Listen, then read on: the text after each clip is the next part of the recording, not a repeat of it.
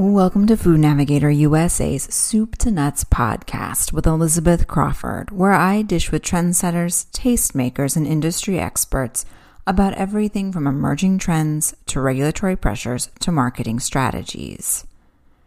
While the pandemic shined a light on the role of diet and nutrition in health and wellness, it also revealed that most consumers don't have a firm or even loose idea of what constitutes a healthy diet, underscoring the need for more research and better education on the topic. According to Mintel research presented last month at IFT's Time to Kickstart Healthy Eating virtual meeting, 52% of U.S. consumers are concerned about strengthening their immune system, and 47% are doing so by regularly consuming immune-boosting foods. This is up from only 27% who reported regularly consuming foods to boost their immune system before the pandemic.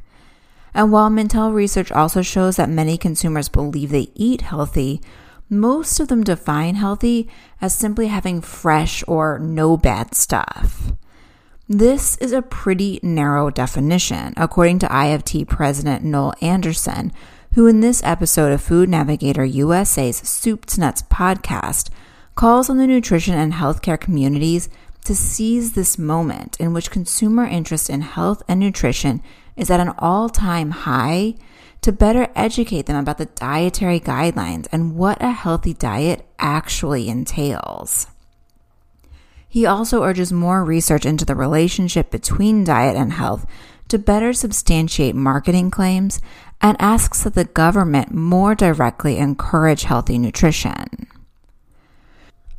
So after more than a year of eating and cooking almost exclusively at home, with a focus of supporting their physical and mental well-being during the pandemic, many Americans may be less physically fit than before the pandemic, with many now grappling with what Anderson calls the COVID-15, or in some people's case, the COVID-20. He explains that the addition of 15 to 20 pounds or more during the pandemic has created another health crisis that is just as dangerous and just as in need of fast action as the coronavirus. I don't think there's a deep understanding about what healthy eating really means to the common consumer. Research has clearly shown that consumers are more aware and claim that they want to eat healthy, but to many of them, eating healthy simply means fresh but has no bad stuff in it. That's a pretty narrow definition. Furthermore, when you look at their behaviors, it still indicates that taste is still king. Deliciousness drives purchases. And that's their behaviors. That's how they make their purchasing decisions. While consumers express the desire to eat more healthy foods and foods that would boost their immune system, I don't know that it really worked out that way. And at the end of the day, the things I've been reading more recently is that the COVID-15 or the COVID-20 has been very prevalent. People actually gained weight. Many people actually gained weight during this time period. We are in yet another crisis. More than 70% of Americans over age 20 are overweight today, and fully one-third of Americans over age 20 are obese. This is terrible. This has huge implications to their health and to our healthcare system. So similar to COVID, I think we need action now, and it starts with admitting that we have a problem. And I don't talk to many people that think we really have a crisis when it comes to obesity and diabetes, for instance. I think we do have a very big problem. It needs to be augmented. And I think industry could play a very key role about being vocal of their support and leverage their unique talents, such as marketing, to help support this effort. While lauding the food and beverage industry's tremendous skill set when it comes to marketing, Anderson says he believes much of this effort currently is misplaced, and instead of helping consumers, may actually be hurting them and even sowing seeds of distrust that could hurt the industry later. I do think that industry has tremendous skill sets when it comes to marketing.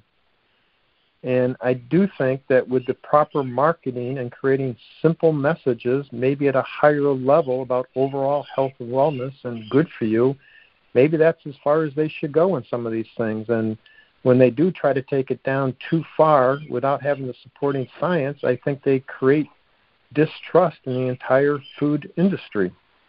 When you can't support the claim with actual benefits that you perceive, I think we just create a bad situation.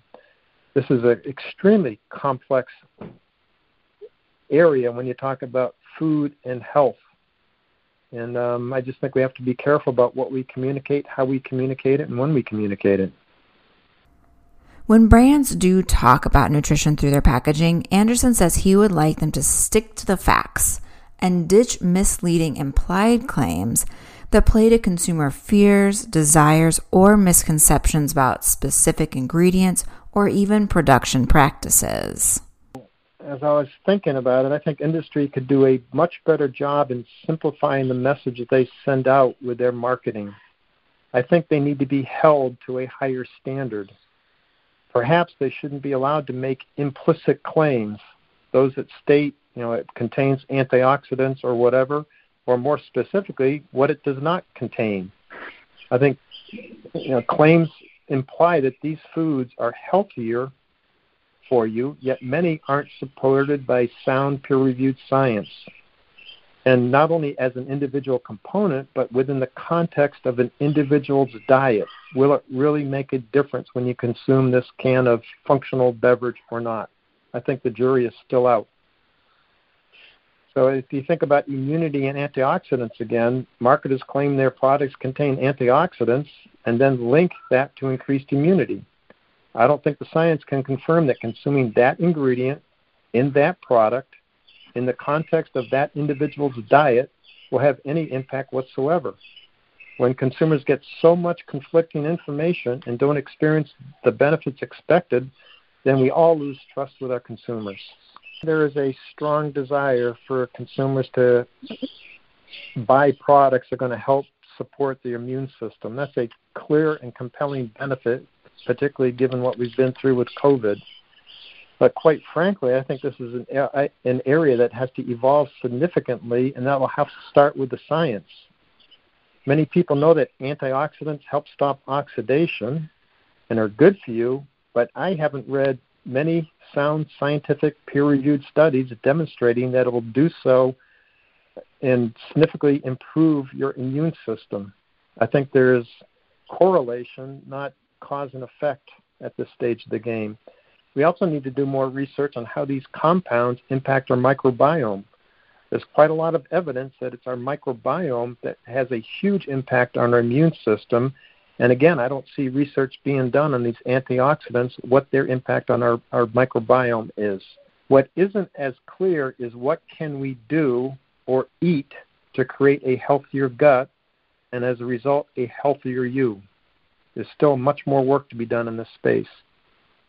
It amazes me how little we know and how impactful that is. I did this research paper on the microbiome, and one of the things that I came across was that when they had all those fires in Australia, they created a lot of orphan koalas.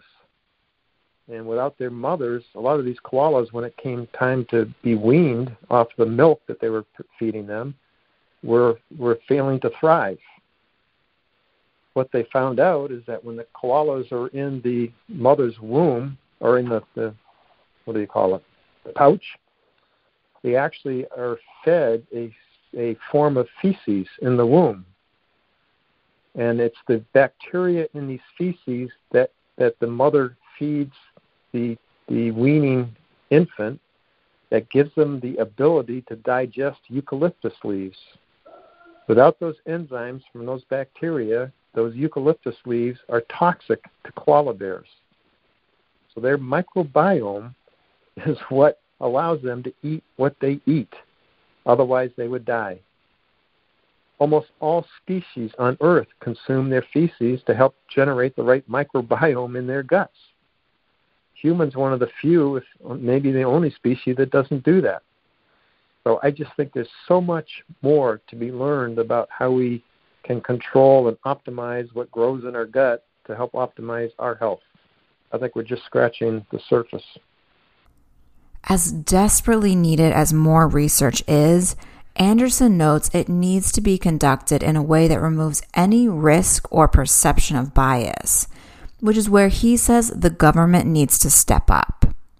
I do believe that we need to do much more research, and hopefully government-sponsored so there's no perceived biases, but really do solid research on food as medicine. I think there's a lot there, but it has to be vetted thoroughly, and out of that science hopefully can become claims and allow us to say things that will really make a difference in the human condition based on sound science. And I don't think there's any easy answers to get around the perceived biases that come into it when industry funds that type of research.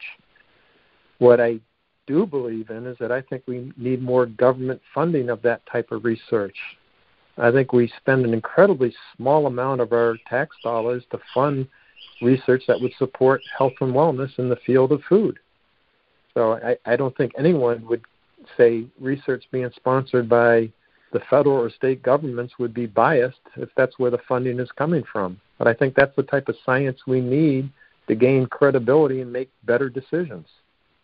So I think when you do things as a group rather than the individual company, you're helping the industry, and I don't think they're perceived as being self-serving when they do it as a group, along with nutritionists and the government and industry. I think it's a much better situation rather than everyone trying to do it on their own. Anderson also calls on the Biden administration to build upon its expanded public health messaging so that it's not just focused on the pandemic and vaccinations, but to once again shine a spotlight on the obesity epidemic, similar to what former First Lady Michelle Obama did with Partnership for a Healthier America when Barack Obama was president. I would suggest with the Biden administration, it's a much more appropriate time to bring forth those type of ideas, whether it be a White House summit about, the health care crisis in the United States related to our foods, obesity or whatever. I think the time is right, particularly following up on COVID, to do something like that. It just seems like a lot of the vectors are coming together to say this is a really great time to be talking about this type of thing and create the type of change needed to do those type of things. I think, there's been lots of subsidies to help promote certain industries in the United States for corn, soy, sugar, things like that, but maybe now's the time to increase subsidies for people that are growing those type of products that we perceive we need to be consuming more of, like fruits, vegetables, whole grains, legumes, and things like that. So maybe government can play a role to help promote and grow that part of the industry that I don't think's received the support that other parts of the industry have received in the past. In addition to investing in research and refining marketing, Anderson called on the industry to better meet America's nutritional and health needs through new product innovation, which he suggests could be faster and more effective than renovating existing products to have better health profiles. It's extremely hard to change products in any way without impacting the consumer's perceived value or impression of that product. So if we make products that are designed to be delicious and then we want to make them healthy, we have to change that product. Anytime you change that product, typically the consumer, the heavy user consumer, will pick that up and typically not like that change. So that is the challenge. So to me, that's where food science comes to play. I think our job is to deliver both great taste and deliciousness with those true health and wellness benefits. That is a tough challenge that I began working on challenges like that back in the 1980s with General Foods. It's very, very difficult to do to accomplish both of those things, but I do think that's the challenge going forward. Applying great science to deliver great taste and deliver true health and wellness. And so I think I've been associated with both approaches, the stealth approach as well as the in-your-face approach. I haven't seen either approach be successful. To me, the biggest opportunity is to start fresh with a brand new product and create new brands that stand for themselves. So that in that way, you're not worried about having to change taste to deliver health and wellness. You start with the health and wellness and do what you can to make it taste great. So if you start working with lower sodium, having more fiber in these products, and you design for deliciousness, I think just by turning it around and looking at that way, developing products that way, they're going to have a much higher chance for success. Anderson says he also sees tremendous opportunity to create convenient, affordable, and delicious products with more fiber, which many Americans fail to consume enough of and which is gaining more interest from them. While Anderson sees significant room for improvement in meeting America's health and nutrition needs, he also says he's optimistic about public and private players coming together to meet consumer demand for more information and products that promote healthier lifestyles. With that, we've reached the end of another episode of Food Navigator USA's Soup to Nuts podcast. I hope that you'll join me again for another installment in the future. And to help you remember, I encourage you to subscribe to us. Until next time, this is Elizabeth Crawford, wishing you a productive, profitable, and safe week.